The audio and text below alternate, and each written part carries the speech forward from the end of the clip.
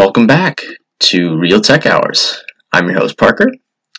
Before we jump into today's podcast, I would like to give you guys some quick updates, though. First, we have a couple new hosting sites.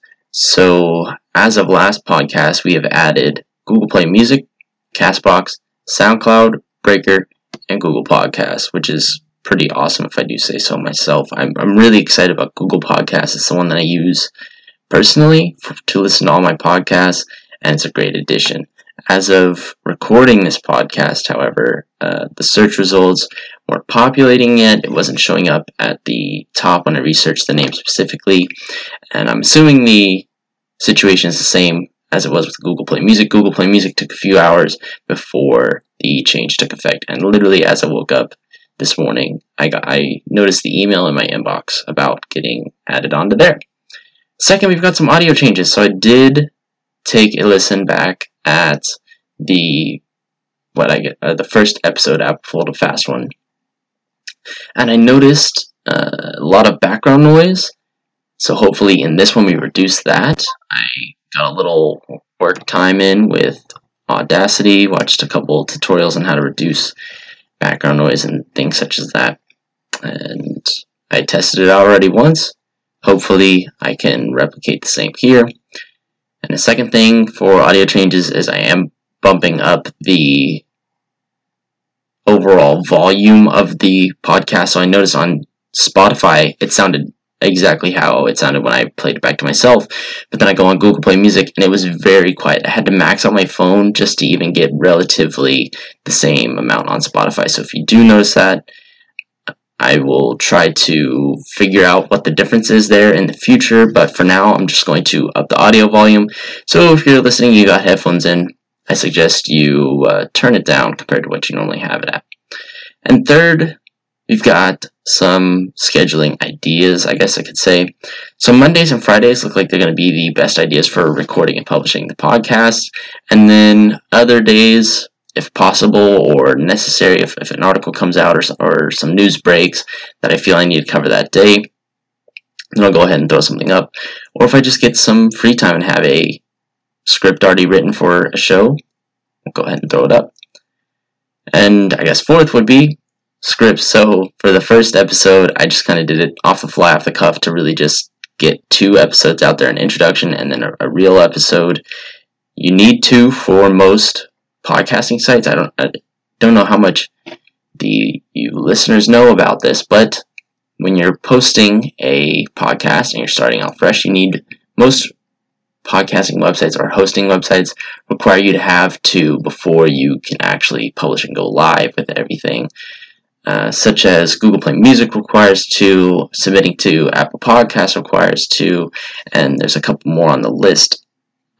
So to submit to those platforms, I had to have 2 episodes. So that was the reason. And that's all for updates for this podcast. If you have any questions, you have a suggestion for the next show, an article or topic you want to see featured, send an email to realtechhourspodcast@gmail.com, and we will definitely see it.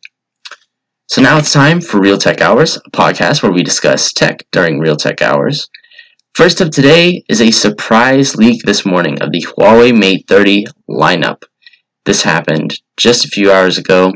The Verge reported that Huawei will launch 4 new phones this Thursday, September 9th. That is the date that Huawei has announced they are holding a press conference.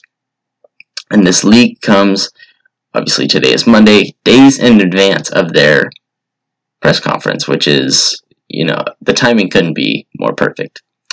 So the first of the devices is the Mate 30 Pro, and this will come in a standard and Porsche design. The Mate 30 Pro will have a waterfall screen design where the screen will sharply wrap around the edges of the phone, unlike the Samsung equivalent with their edge-to-edge screens where they have it slightly on the edge. It will literally almost drop off essentially from the renders and the pictures that they are seeing there. The Mate 30 Pro will also feature a notch on the front comparable to an iPhone, and it is believed that this notch will house some new sensors for a facial unlock software. Obviously, more details on all these devices, and especially that facial unlock software, will come on Thursday when they do their official announcement. The Mate 30, which will be the mid-range, will have, or in between the three devices that they're launching, it'll be the middle one, so I guess the standard phone. Will have a flat screen with a smaller 2-camera notch at the top. Both phones are believed to have a quad camera setup, housed in a circular design on the back, as well as featuring Huawei's new Kirin 990 chipset.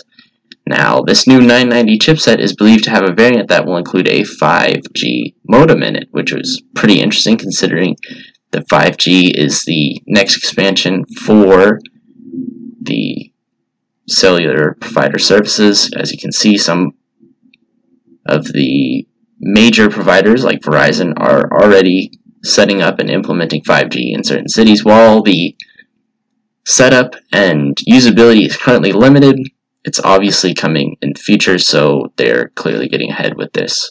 They're clearly getting ahead of the curve with this new chipset. The final phone in the lineup, the Mate 30, is the one with the biggest difference in the lineup. It will feature a square design for its quad camera setup on the back, similar to their previous Mate 20 phones. And for the screen, it will use a hole punch cutout, similar to the latest Samsung phones, but it will be located in the top left corner instead of the top right, like the Galaxy lineup, or I should say Galaxy S10 lineup, or the center, like the Galaxy Note 10 has. It's a little bit interesting. Top left corner, I guess it makes a little more sense than having it in top right, since top right is usually the date and time, battery percentage, and top left is usually the start of the notification. So it'll be pretty interesting to see what they announce with that on stage. The main important feature that we should really talk about of these phones, though, is that while they will launch with some version of Android, they will not launch with any Google apps or services, such as Google Play Store. This was confirmed last month by Google, and it's due to the current U.S. ban on the relations between companies based in the U.S. and the companies, and Huawei specifically. So this is going to be kind of interesting to see how they try to market this, especially with Europe being one of their major areas of growth. They'll have a hard time convincing people to buy them without these standards that people expect, like Google Play Store, the ability to have access to all those apps that come along with it, the Gmail app, the Google Play Music, got YouTube, just in those apps in the general realm, not having those available is definitely a deal breaker. So whether Huawei is going to announce that this is going to be their first phone with their new operating system that they've said have been in development, which is highly unlikely,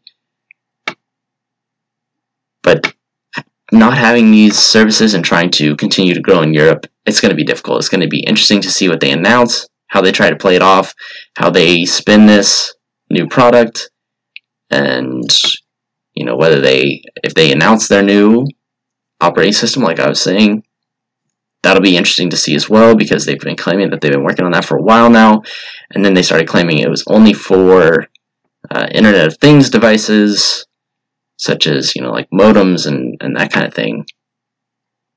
And so it's really just going to be an interesting press conference to see what they have to say.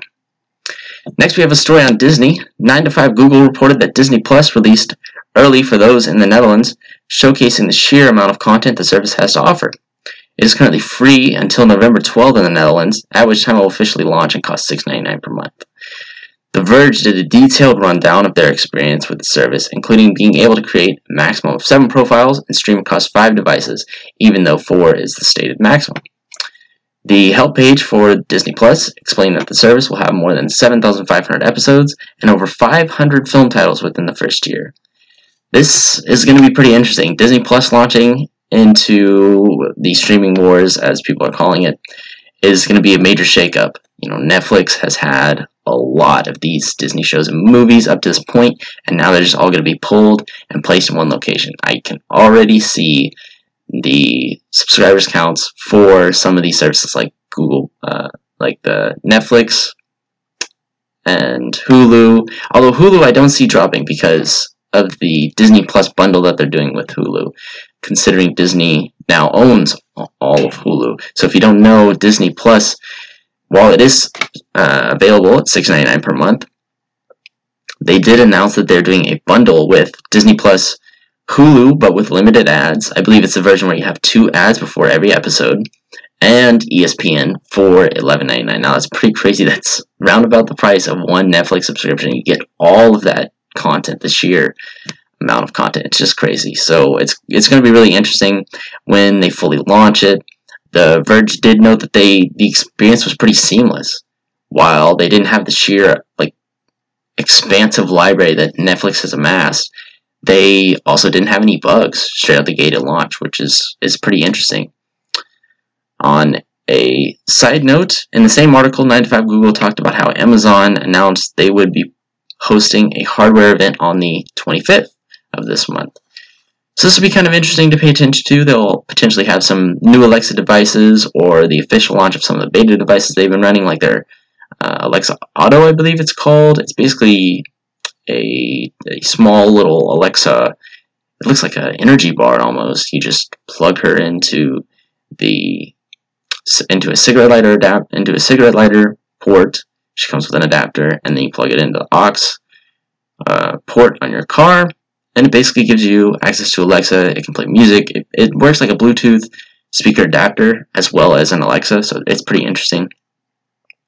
And they might even give some updates to existing hardware, like announcing the next generation of those devices. So it'll be pretty interesting to see what they have there. Our next article comes from Android Authority, and they posted talking about Oppo's next phone, the Oppo Reno Ace.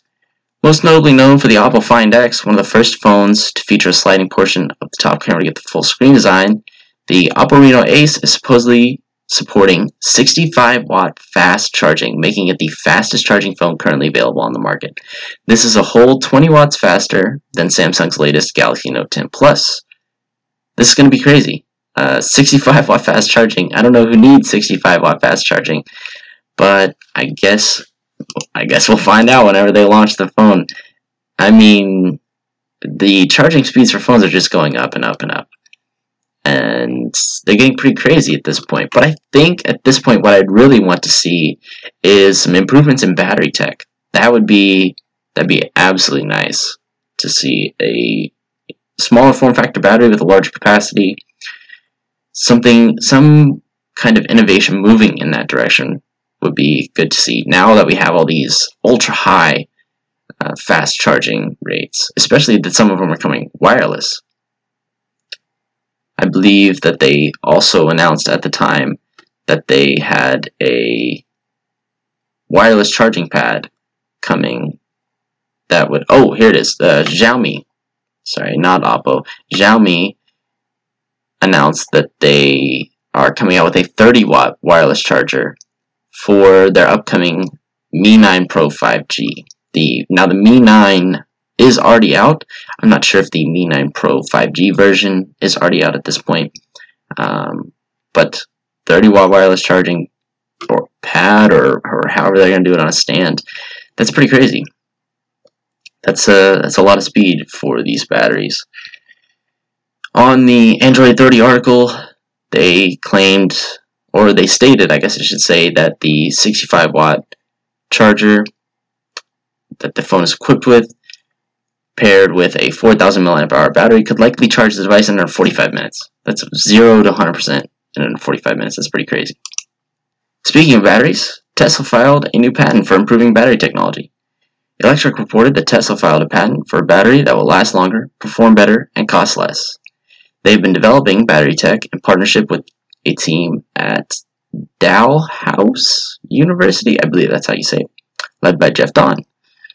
Their initial reports show that the battery cell could last over 1 million miles if used in an electric vehicle. The battery has a new chemical composition as well as a new internal design. This comes after Elon Musk said that they had built a Model 3 which could last 1 million miles with the modules lasting 30 to 500,000. He also stated at the same time that they were working on a new battery design coming to improve the lifetime to 1 million miles for the battery cells.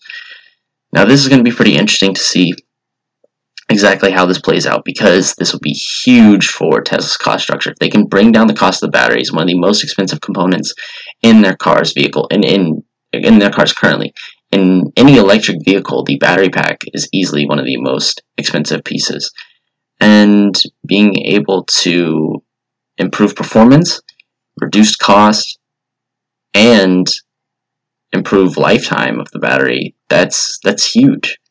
They will be able to lower the cost of vehicles while also requiring less in the future towards repairs and improvements whenever the battery pack goes shot. So this will be interesting to see, and it'll be a nice competitive advantage for them if they can implement it soon enough, especially with our upcoming Tesla Roadster. It's supposed to come out next year with the 400 miles of range in the battery pack. In addition to battery tech, Tesla also filed a patent for a new windshield wiper blade system. Car and Drive reported that the new patent details an electromagnetic windshield wiper system with a single blade. So basically, what it is, I'll try to describe it as best I can, is that you have the front glass panel on the car, the front windshield.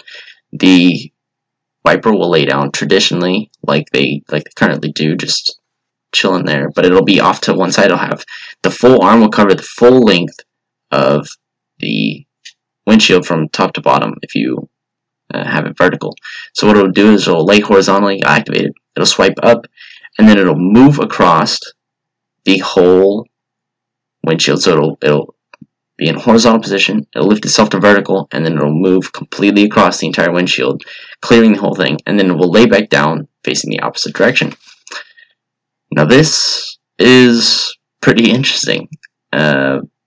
Windshield wiper systems is one of the last places you'd expect some innovation, and here Tesla is dropping something new on us. So it'll be kind of interesting to see how this design plays out, if they actually implement it, or if they're just throwing a patent out there. So a quick reminder before we move on to our next story. You have a question, a suggestion for the next show, or an article or topic you want to see featured, send an email to realtechhourspodcast@gmail.com, and I'll be sure to take a look at it. Our final Elon story involves his company SpaceX.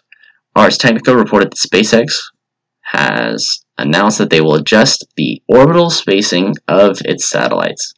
This will allow them to cover 3 areas versus 1 on each launch, accelerating the process of deploying satellites covering a wider surface area. SpaceX also stated that they would only need 6 more launches until they could provide service to the northern states in the U.S. They expect to be able to service the southern states at the end of the next hurricane season and other U.S. territories by the following hurricane season.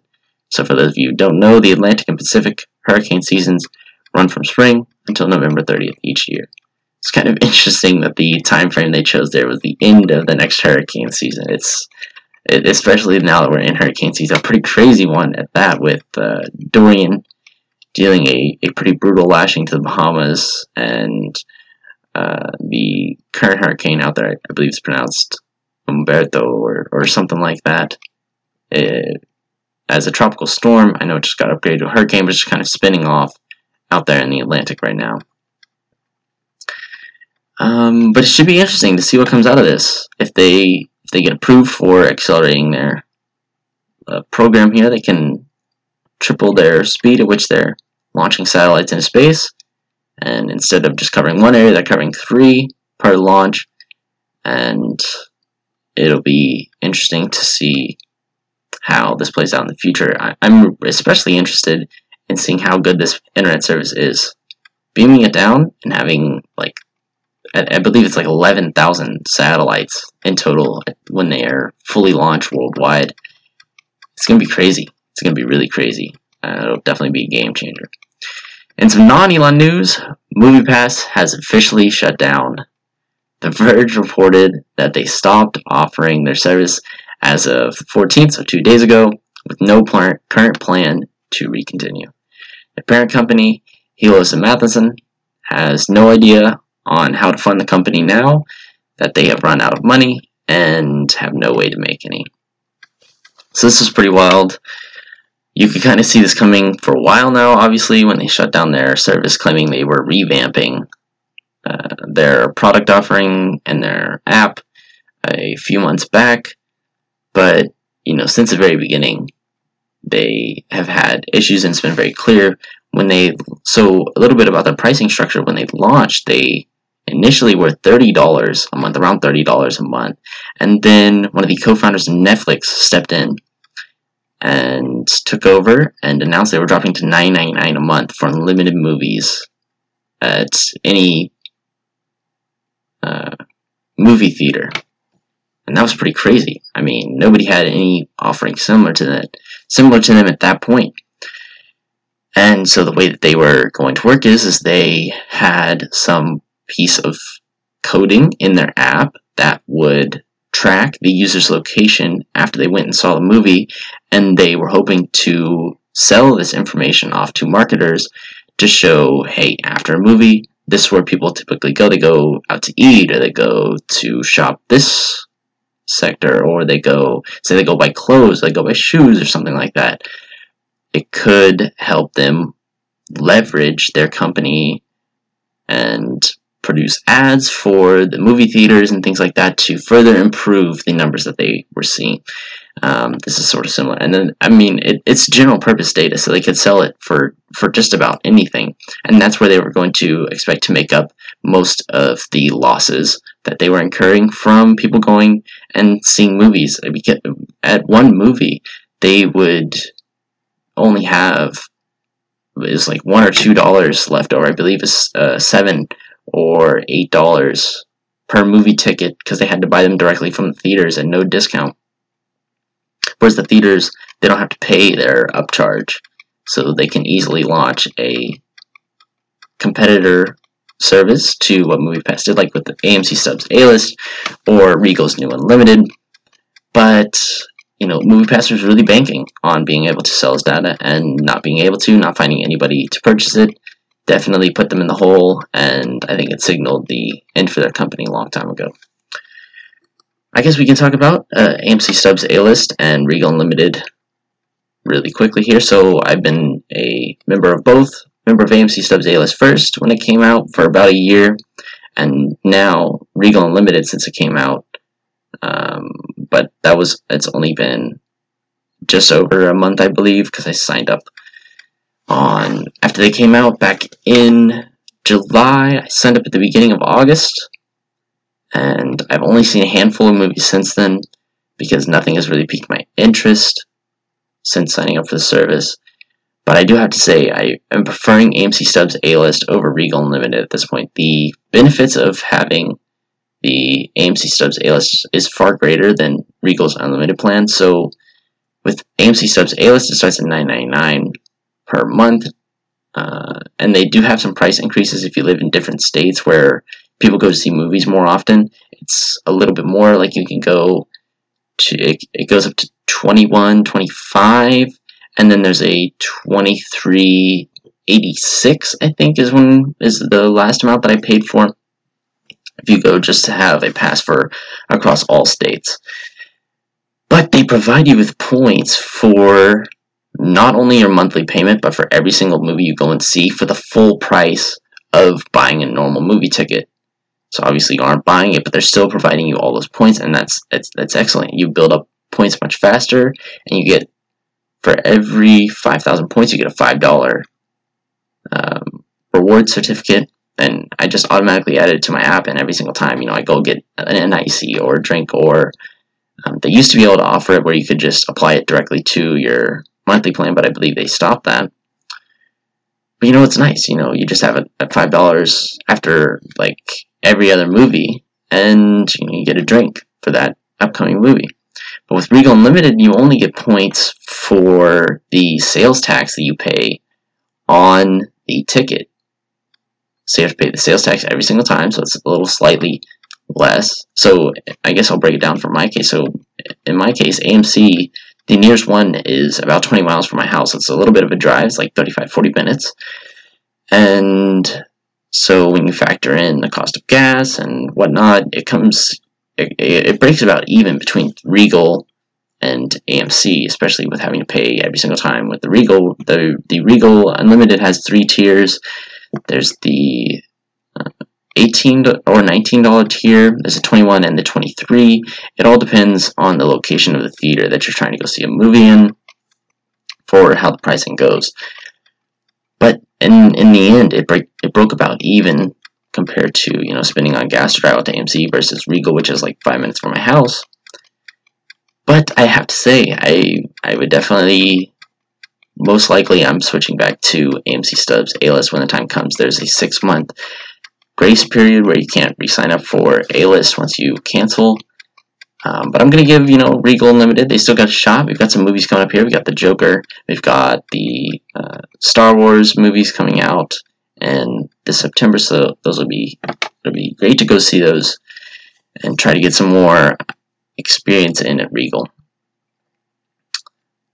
So our next article is on HTC. They've launched their latest VR headset, the Vive Cosmos VR. The Verge posted that the new headset will come with an upgraded LCD display for a combined resolution of 2880 by 1700. It will also have a 110-degree field of view with the 90 Hz refresh rate.